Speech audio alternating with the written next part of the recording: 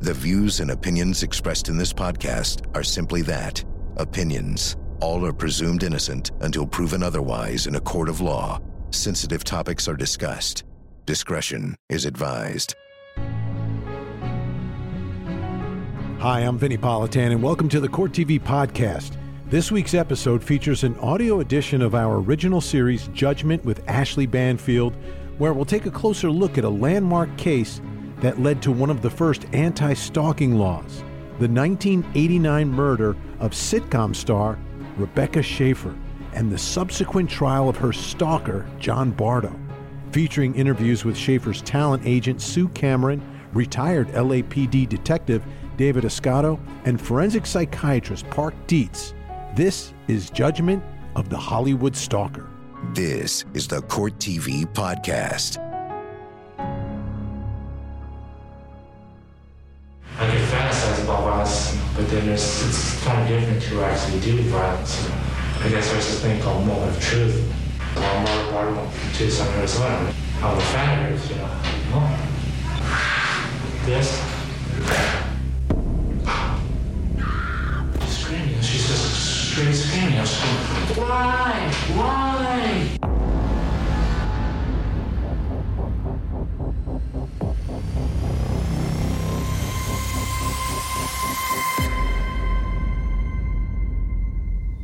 It was a crime that caught Hollywood off guard, sending shockwaves throughout the country. On July 18th, 1989, an up-and-coming actress was shot point blank at the front door of her apartment building. Her killer was captured the next day, and his trial was almost as frightening as the crime itself, revealing the many ways the murderer stalked his young victim and all the people who knew he was doing it. A Hollywood murder will always capture the imagination of Americans. It was hard to become famous back in the late 80s and early 90s. Rebecca Schaeffer was on her way. She was on this show with Pam Dawber called My Sister Sam. This was a top 20 show. It was even in a great time slot on CBS, and it was doing well. So she was becoming a household name. It's like a skyrocket for your young career, isn't it? It's gone great so far. I really like working on the show. We lose Rebecca Schaeffer because a deranged fan was so upset that she didn't love him the way he loved her. It sounds corny, but she was all sunshine and lightness. I was Rebecca's agent during My Sister Sam. She had no desperation of wanting to become a star. She didn't have that liquid dripping from her mouth that I recognized from wannabes. She was exactly who she was. And happy with it, and whatever happened, happened.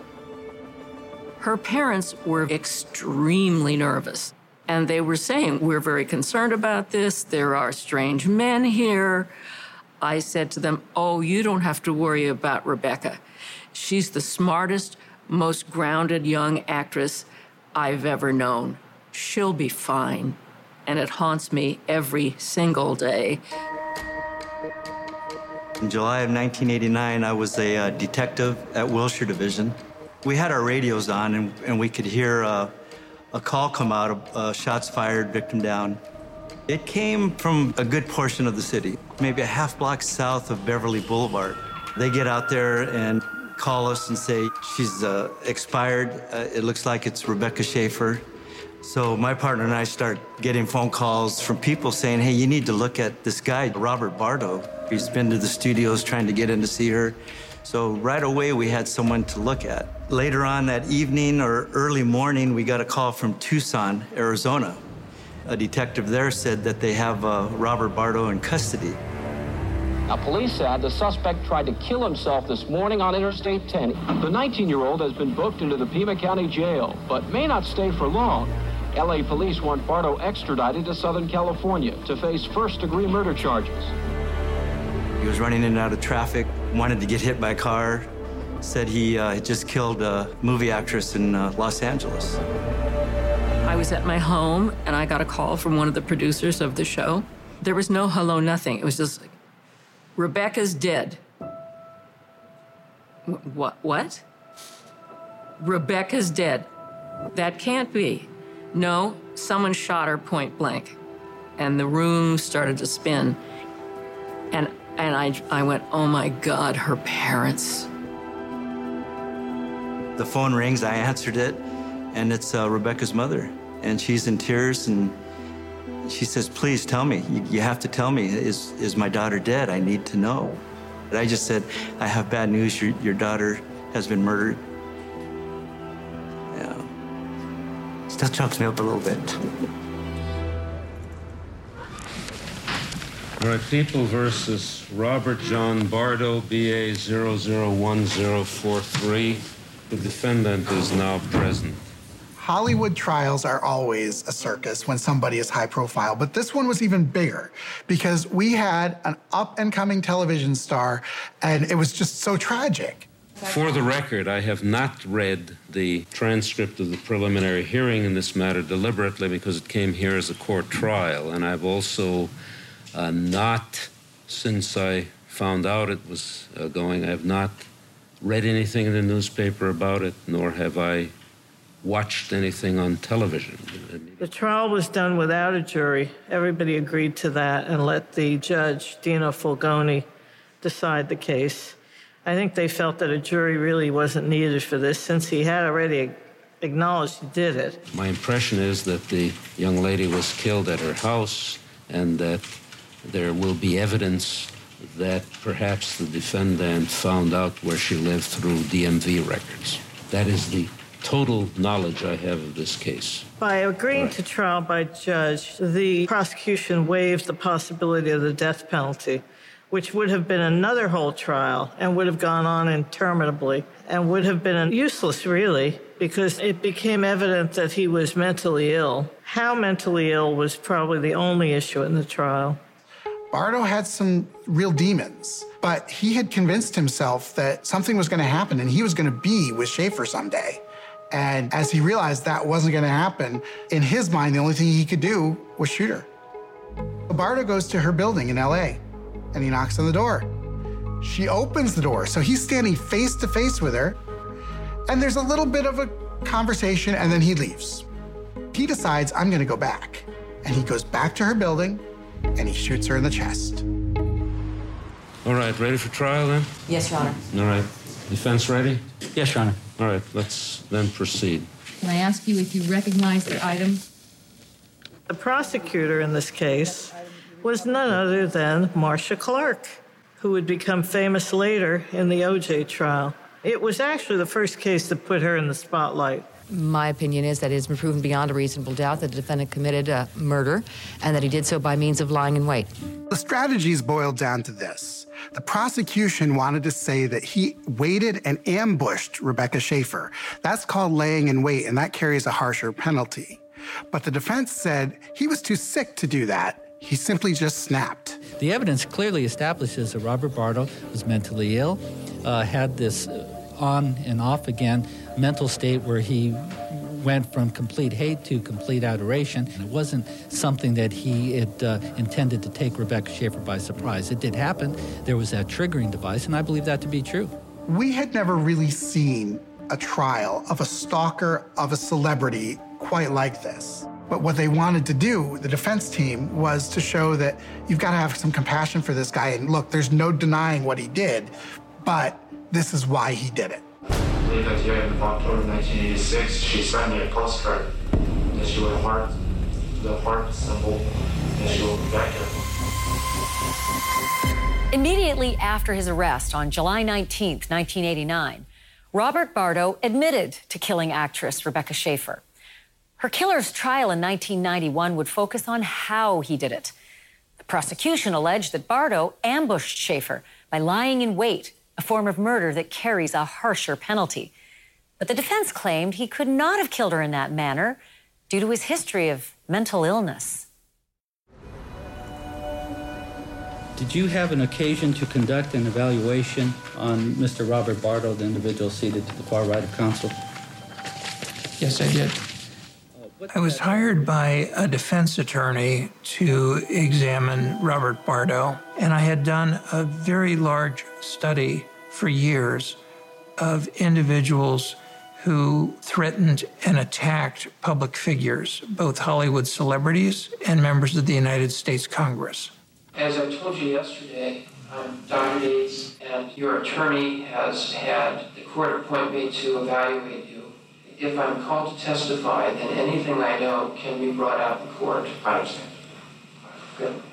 I examined Robert Bardo in the LA County Jail, and on the first day of the interview, it was quite evident that there was something profoundly wrong with him. What did that evaluation consist of, Doctor? In addition to examining Mr. Bardo directly, I also had occasion to review a number of documents concerning him. A set of records from the school district that includes many of the writings of Mr. Bardo from early in 1984, the records from the Palo Verde Hospital in Tucson, Arizona, what appears to be the complete file from the Tucson Psychiatric Institute, where he was hospitalized in 1985. His teachers recognized that he had a higher than average IQ and had actually been a straight A student as far as he went in school. So it was not his intellectual capacity, but he was very emotionally impaired, and that had been thoroughly documented throughout his childhood and early adolescence. When you were employed with the Sunnyside School District, did you know him to be involved in threats of violence towards other students? Yes. Mm-hmm. What do you recall about that? Well, when he was referred to me in mid-January of 1984, the concern was more for his anger in the classroom and maybe some hostility expressed toward himself. But there also were students in the classroom that would have a tendency to tease him, and he would become very angry and hostile toward them. Were there threats ever expressed by Robert that he would kill one of these students? Yes. Mm-hmm. The notations below, the people at the school did a good job of stopping me from killing myself. They made a mistake because they saved the devil. Now the devil must kill. Is that your notation? Yes. Those are direct quotations from Robert. Whether from those writings one could have rendered a diagnosis at the time is much harder to say, but they are consistent with the onset around 13 of a schizophrenic illness in which he felt himself deteriorating even then. He had been hospitalized twice at around ages 14 to 15 after very strange behavior, but his parents took him out against medical advice. What's your relationship, Ms. Bardo, to Robert Bardo? I'm a mother for Robert Bardo. Do you know the names of any of his friends? I don't know. Did Robert have any girlfriends, as far as you know? No. Did you ever obtain medication from the doctors for Robert? I don't remember. He had a pattern of latching on to targets. One was this woman in New England who'd been in the press a lot for a pilgrimage she made to the Soviet Union during the Cold War. I think her name was Samantha Smith. He had received a reply from her to one of his letters, of course, that led him to think there was a special relationship, just as has happened with countless other mentally disordered people who receive replies from celebrities. Did you become aware as to whether or not Robert ever took a trip to see Samantha Smith? Yes, we found out that they picked him up in Maine, in the hometown of Samantha Smith, and the only way they caught him was that he happened to ask the police for directions to go to her house. What we see as a common dynamic in stalkers is that they are driven by a sense of idealization. Oh, you're the best person in the world. If I could just have you, I could be happy. You know, you've got a perfect life. You know, I want to be part of that life. I am part of that life now, you know, in their own delusional thinking. Now, there were diversions. He was very interested in a singer named Tiffany. He was interested in a woman named Debbie Gibson. He made pilgrimages to find them, to stalk them, without success. But when he stumbled onto Rebecca Schaefer, it was transformative for him. She became his prime target from that time until he killed her. What do you see in his writings that leads you to believe that he thinks there is an ongoing present romantic relationship with Rebecca Schaeffer? I don't think he believes that there is a reciprocated romantic relationship with Rebecca Schaeffer. Okay. He hadn't yet impressed her sufficiently, made her sufficiently aware of him. He wanted the first date.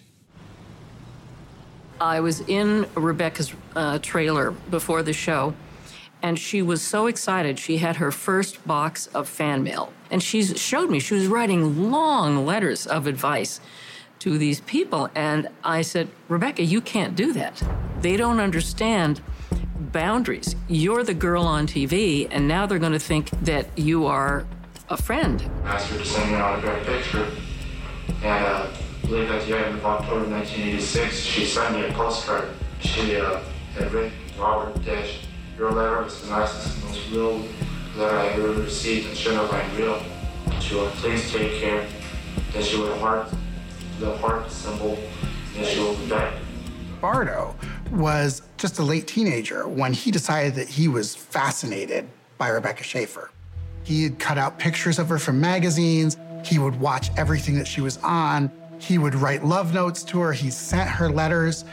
And he was fascinated by her, and he was obsessed with her. So to the best of your knowledge, had you ever seen Robert to be violent with anyone other than his brother? Yes. On occasion, he wanted to put cable television in his room and put a jack. I told him was okay, and my wife came in, and she was highly upset, and she told Robert, no, she didn't want it done. So Sergeant said, I'm going to take it out, but Robert got highly upset and swung at her. Did he hit her? I believe he did. He hit her in the arm, I think, or something. There's some people that look at Robert Bardo as being a sick individual, very mentally ill. There may have been psychosis, those kinds of problems.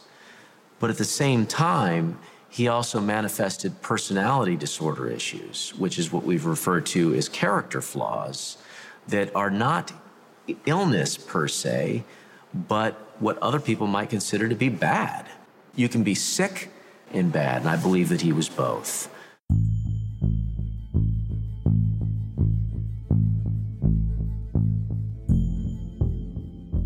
When I got to LA, it seemed like LA was where the streets had no name.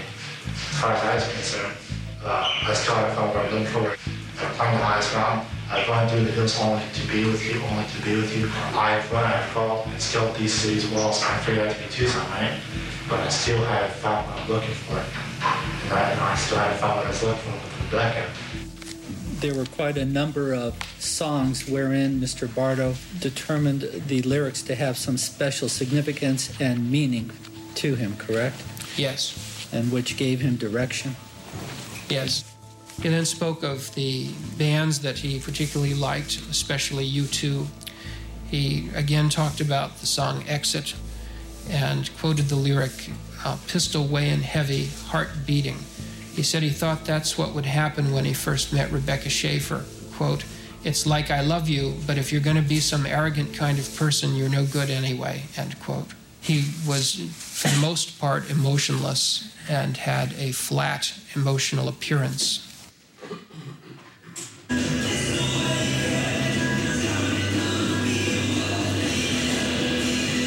He didn't know where she lived, so he actually hired a private investigator to go through the DMV records to find out her home address. Instead of Rebecca Lucille Schaeffer, what Avenue?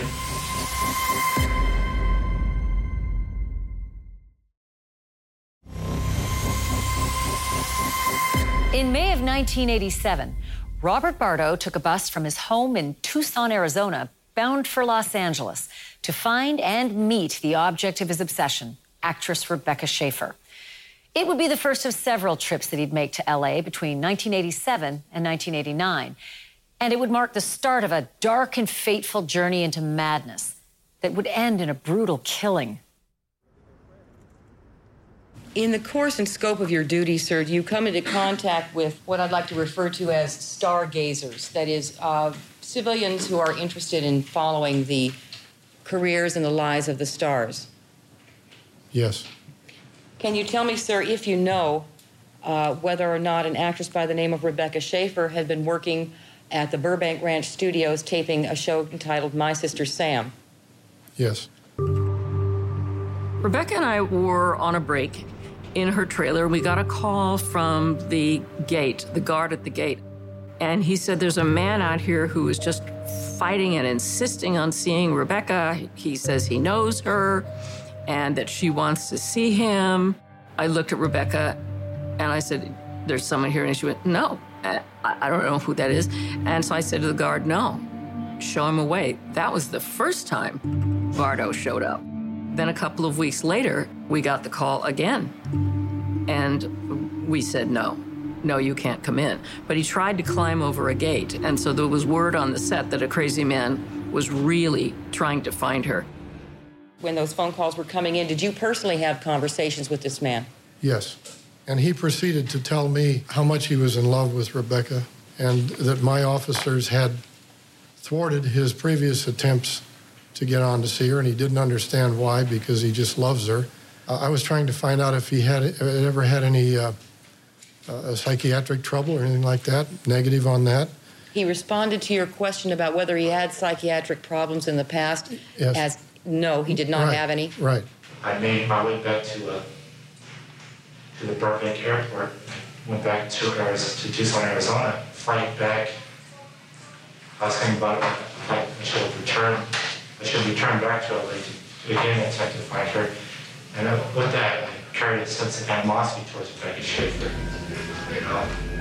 It was very deep, And that's when I think it was the first time when I seriously thought that I could cause harm to her. What we see in stalkers that have a narcissistic component to their personality is the tendency to idealize and devalue. Idealization means to put somebody up on a pedestal, and devaluation means the person that's been put up on the pedestal now being, viewed as evil, immoral, having done something malevolent, potentially, to the stalker. So it's in those dramatic moments of shifting from love to hate, from idealization to devaluation, where we find, it's not flowers I'm bringing anymore. It's guns and knives. Have you, for a long time, been interested in guns? Yes, I have. Hobby of yours? Yes, it is. At some point, did the defendant indicate to you that he was interested in guns as well? Yes, he did. And then at some point, did you agree between yourselves that you would purchase a gun for him in your name? That's correct. And why could he not have gone and purchased the gun himself? I don't think he was of the proper age at the time. And your brother put up the money for it? That's correct. Directing your attention, sir, to the date of June the 1st, 1989. On that date, did you receive a phone call from a person who later on that day came in to see you at your agency? Yes, I did. And do you see that person in court today? I do. Could you please identify him? The gentleman with the white shirt seated at the defendant's table. And when he came into your office, sir, did he have a conversation with you in the course of explaining what it was he wanted you to do? Yes, he did. First of all, did he tell you who it was he wanted you to locate? Yes. Who was that? He said the person's name was Rebecca Schaeffer. He didn't know where she lived. He didn't know anything about her personal life, but he wanted to find out. So he actually hired a private investigator to go through the DMV records to find out her home address. At some point, did you, in fact, receive a printout that appeared to be a Department of Motor Vehicles printout concerning your request to locate Rebecca Schaeffer? Yes, I did. I called the office up and says, your timing is perfect. I just got something in the mail that you'd be very interested in. It's the DMV thing. It said Rebecca Lucille Schaeffer, Avenue, Los Angeles, California, 90048, apartment number. At the same time that Bardo was finding out information about Rebecca Schaeffer, she starred in a film called Scenes from the Class Struggle in Beverly Hills, and there was a sex scene. In retrospect, really wasn't that explicit, but it was enough to trigger something in Bardo that this isn't what he expected out of the woman he loved, and he was angry. When your son Robert left for Los Angeles on July 17th, was there anything unusual about the way he was behaving? Other than I don't know, really unusual. He just said, goodbye, Dad, goodbye, Mom, and that's all. Then left for the bus. I had a gun and bullets and everything. I had a bus driver. I had taken the Greyhound bus to Los Angeles. I arrived in the morning of July 18th.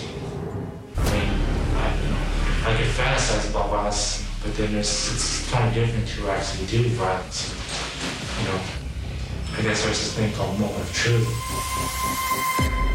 On July 18th, 1989, Robert Bardo arrived in Los Angeles as a last attempt to find Rebecca Schaeffer. But on this trip, he came equipped with the address of her home and a Rossi 357 Magnum. I had taken the Greyhound bus to Los Angeles. I arrived in the morning of July 18th. So I went to I was expecting more of a glamorous place for her to live, you know. It seemed very mundane or very down to earth. So I went around went into the alley, loaded up the 357 Magnum. And I just remember when my sister said about calling her.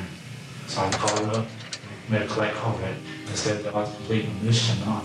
She immediately jumped in and started saying, oh, don't do it. You know, just don't hurt her or anything, you know, because, you know, that's somebody else's found, you know. I wasn't sure if I could do it, you know. I could fantasize about violence, but then it's kind of different to actually do violence.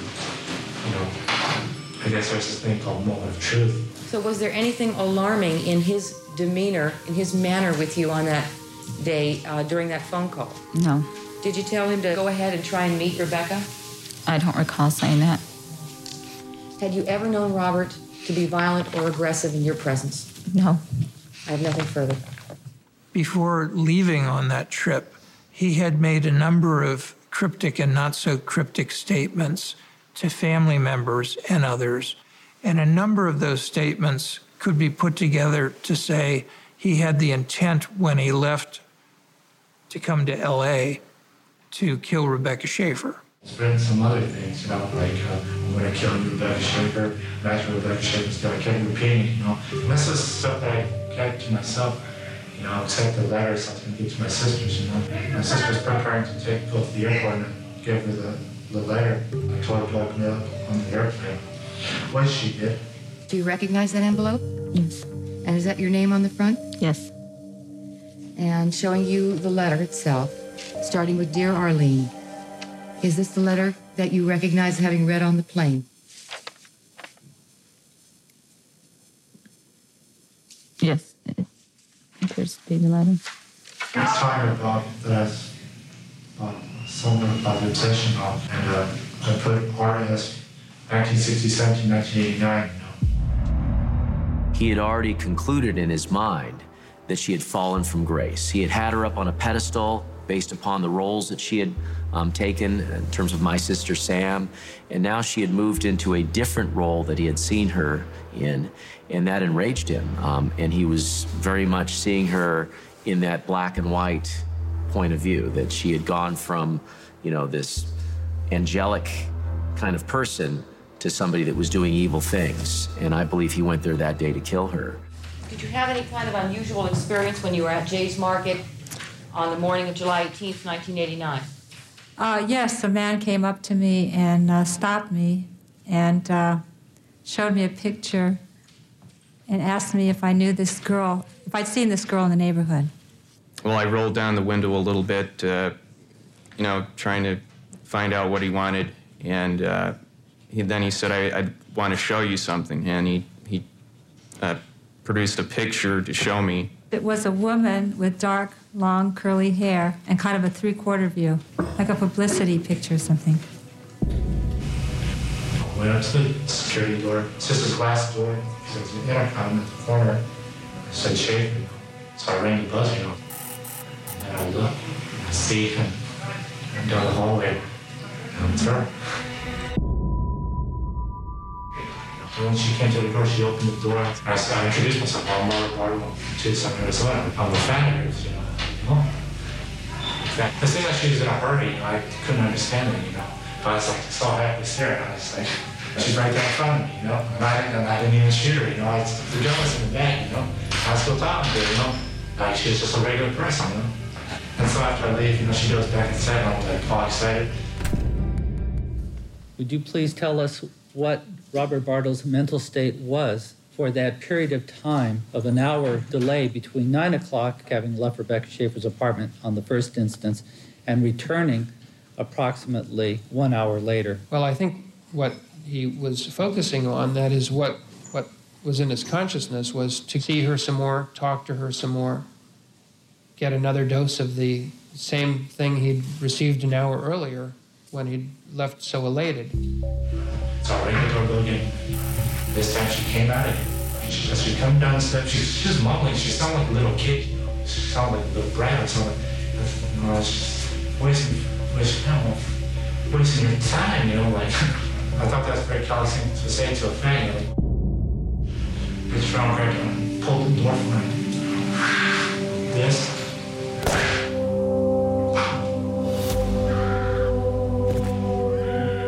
Blood hit her shirt.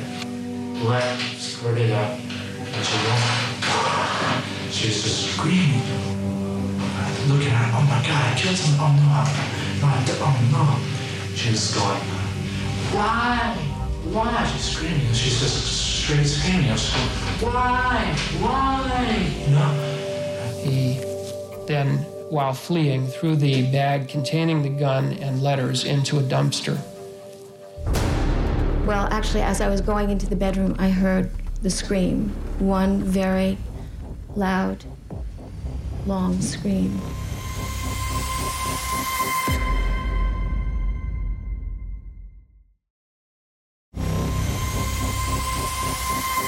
The country watched as public defender Stephen Galindo argued that his client, Robert Bardo, was mentally ill and could not have premeditated the murder of Rebecca Schaefer. But the assistant district attorney was a rising star. Her name was Marcia Clark. Yes, that Marcia Clark. And in Bardo's case, she set out to prove that he not only pre-planned the crime, he also stalked Schaefer like prey and then killed her after lying in wait. Clark's strategy started with efforts to discredit the defense's key witness. Why? She's screaming. She's just straight screaming. She's going, why? No. The fact that there was a rejection in the moment was on top of what had already happened in his perceptions. There was no other reason to go there with a firearm other than to kill her. He then, while fleeing, threw the bag containing the gun and letters into a dumpster. The bag and the things that had been in his hand were bloodied, and that he saw blood on his sleeve. He said, quote, "I was amazed. It was human blood, Rebecca Schaefer's. She was a human being," end quote. In your opinion, doctor, when he, Robert Bardo, approached Rebecca Schaefer's door on the second incident, was his mental state as such that you would conclude his purpose was to take her by surprise somehow? I don't think so. The second time that he went, she came to the door, and what he described to me was that she had an annoyed look on her face. It was that look of annoyance, the experience of rejection, that led to his pulling the gun and shooting her. Well, then let me ask you this, doctor. Did you ask him, as he came out on the bus from Tucson, how he was planning to kill her? Did you ask him that? No, I didn't. Did you ask him what his thoughts were on the bus from Tucson? No. Did you ask him whether he planned to take her by surprise? No. At the time you interviewed him, you knew that that was the essence of what he was charged with, did you not? I knew about the lying in wait allegation.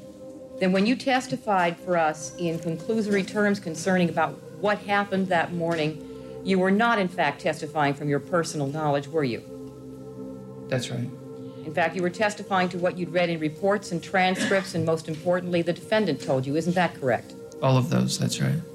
And out of all those sources, the only one that you interviewed personally, face-to-face, was the defendant. Correct. I take it then that you did not ever speak to Dr. Mayer of Palo Verde Hospital. That's correct. Nor did you ever speak to Dr. Mall of Tucson Psychiatric Institute. That's right. Considering it now, Doctor, as you think about it, do you not think that the fact the defendant may have lied as to critical aspects of the case is an extremely important indicator as to whether or not you should rely on statements that he made to you? I think it is. I was very unimpressed with the doctor's conclusions as being ill-based on very thin evidence. His credentials were impressive, but his work was not. I guess that is my position. Well, sure. Of course, the district attorney has to take that position because otherwise then they would be agreeing with the defense and we wouldn't have a need for continuation of the trial. Does that look like an intercom to you? Yes, it does. Had you ever been in Ms. Schaefer's apartment? Yes. Several times? Yes. Did the intercom work? No. So when someone buzzed at the front door to the building, in order to find out who was there, she would have to go to the door or look outside her door? Yes. So every time you buzzed, she would look out her door to see who was there and then come to the door only after a while? Yes, she would. Was your apartment anywhere near the apartment belonging to Rebecca Schaefer? Right next door. Okay. Did you share a common wall with her? We did. Our bedrooms backed up to each other. I heard her buzzer, and then I realized it was Rebecca's because I heard her come out of her apartment. I started walking to the kitchen so that we were paralleling each other. At the point that I got to my door is when I heard this blast. So you were standing basically inside your hallway and you heard Rebecca's footsteps pass your door? Yes. Did you hear any voices before the blast? None. How long a period of time elapsed between the last footstep that you heard and the shot? Half a second, a second, very brief period of time. And after the shot, you heard Ms. Schaefer scream, is that correct? Yes. Did you hear any screaming before the shot? I did not. Okay. What happened next? What happened is I was on the phone to the 911 people, and I heard, well, actually, as I was going into the bedroom, I heard the scream. One very loud, long scream. And as I was on the phone, there were more screams. And I mentioned to the people on the phone, can't you hear her screaming in the background? He reached behind his back for the gun. It's kind of like the physical version of a Freudian slip. After 5 weeks of testimony, the defense and prosecution would make their closing arguments directly to Judge Dino Fulgoni. It was a bench trial with no jury, so the judge alone was tasked with not only rendering the verdict, but also the penalty. On October 29th, 1991, the country was watching and waiting to learn what would happen to Robert Bardo. Robert Bardo, it's clear, suffered from extreme vacillations of emotions, contradictory emotions, flipping between the two emotions simultaneously. This condition of Robert Bardo is what separates this case vis-a-vis the lying in wait theory from all other cases. Dr. Dietz was clear and unwavering in his opinion that Robert Bardo did not form the intent to kill until that triggering device occurred. The triggering device being the irrational perceptions of Robert as he saw Rebecca Schaefer walking towards him on the second visit. Robert Bardo is not guilty of first-degree murder, is not guilty of having committed that murder while lying in wait, and is guilty only of second-degree murder because he had an intent to kill at a time when he did not premeditate and deliberate. I am not trying to put forth the position that I think this defendant was perfectly sane and perfectly normal. I am not. I am saying that there is something less severe than psychosis to explain this behavior.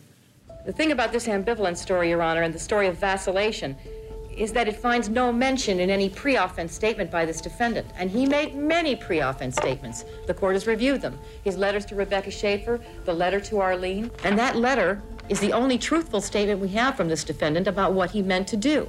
Now, try as I might, Your Honor, I simply could not detect any ambivalence in that letter. For that one time, that one moment, Your Honor, The defendant spoke his own mind, and the words he spoke described a plan of cold and calculated murder. When the defendant, he was in the moment, and he was reliving the crime, his body unconsciously did what really happened, while his mouth spoke the contradictory words of the fabrication he was attempting to put over. I grabbed the door. Gun's still in there. He described fumbling with the bag held in front of his body, and he verbalized drawing the gun out of the bag. But even as he was saying that, Your Honor, he reached behind his back for the gun, grabbed his gun from behind him, and fired. It's kind of like the physical version of a Freudian slip. Putting it all together, he loaded the empty chamber, put the gun in his waistband, went to the door, rang the buzzer, stepped back, and waited until Rebecca Schaefer came out onto the porch and fired. The evidence stands as conclusive proof that the defendant murdered Rebecca Schaefer in cold blood by means of lying in wait. Thank you, Your Honor. You have the incontrovertible fact that Rebecca Schaefer was killed by a bullet that went in at an extreme angle to the horizontal. You have a man who's been planning and premeditating to kill someone. He has already formed an intent to kill as a result of premeditation and deliberation. It's been thought out. He has decided to do it. He's bought a gun for the purpose. He's bought a bus ticket. He's taken the bus. He's come over there. Are we to believe this is not premeditated? The crime is at least a premeditated first-degree murder. The law is very unforgiving of mental illness, and still is. It's not a good defense. It's rarely successful. The circumstances, as testified by Ms. Marta, that very, very shortly after she heard the last step, there was a shot. Clearly, not enough time for any conversation to occur. It implies that somebody rang the bell for the purpose of luring her out of her apartment so that she could be killed. I find the defendant guilty of first-degree murder, both as premeditated and lying in wait. And I find the special circumstance of lying in wait in that he killed intentionally while lying in wait to be true. Let us set a date for sentencing.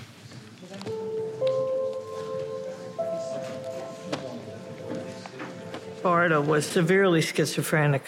He's serving his time. He's probably not getting treatment, and in a way, that's the cruelest thing you can do to a mentally ill person. But there's a lot of them in there. Cowardice has been a heart of you. This was a chilling sign to celebrities that you may not be safe. Somebody can find out where you live, where you work, where you go get your coffee, where you go to church, where you hang out. Rebecca Schaefer didn't wake up that day thinking this is the last day of my life. Rebecca Schaefer woke up that day and her life was cut short and she never saw it coming. Her parents really touched me. Although I only met them once at the trial, but they stayed with me. I hope the Schaefers are okay. I really try hard to forgive myself and let go of the guilt. You can't do that when a 20-year-old is just shot down in cold blood. You can't do it.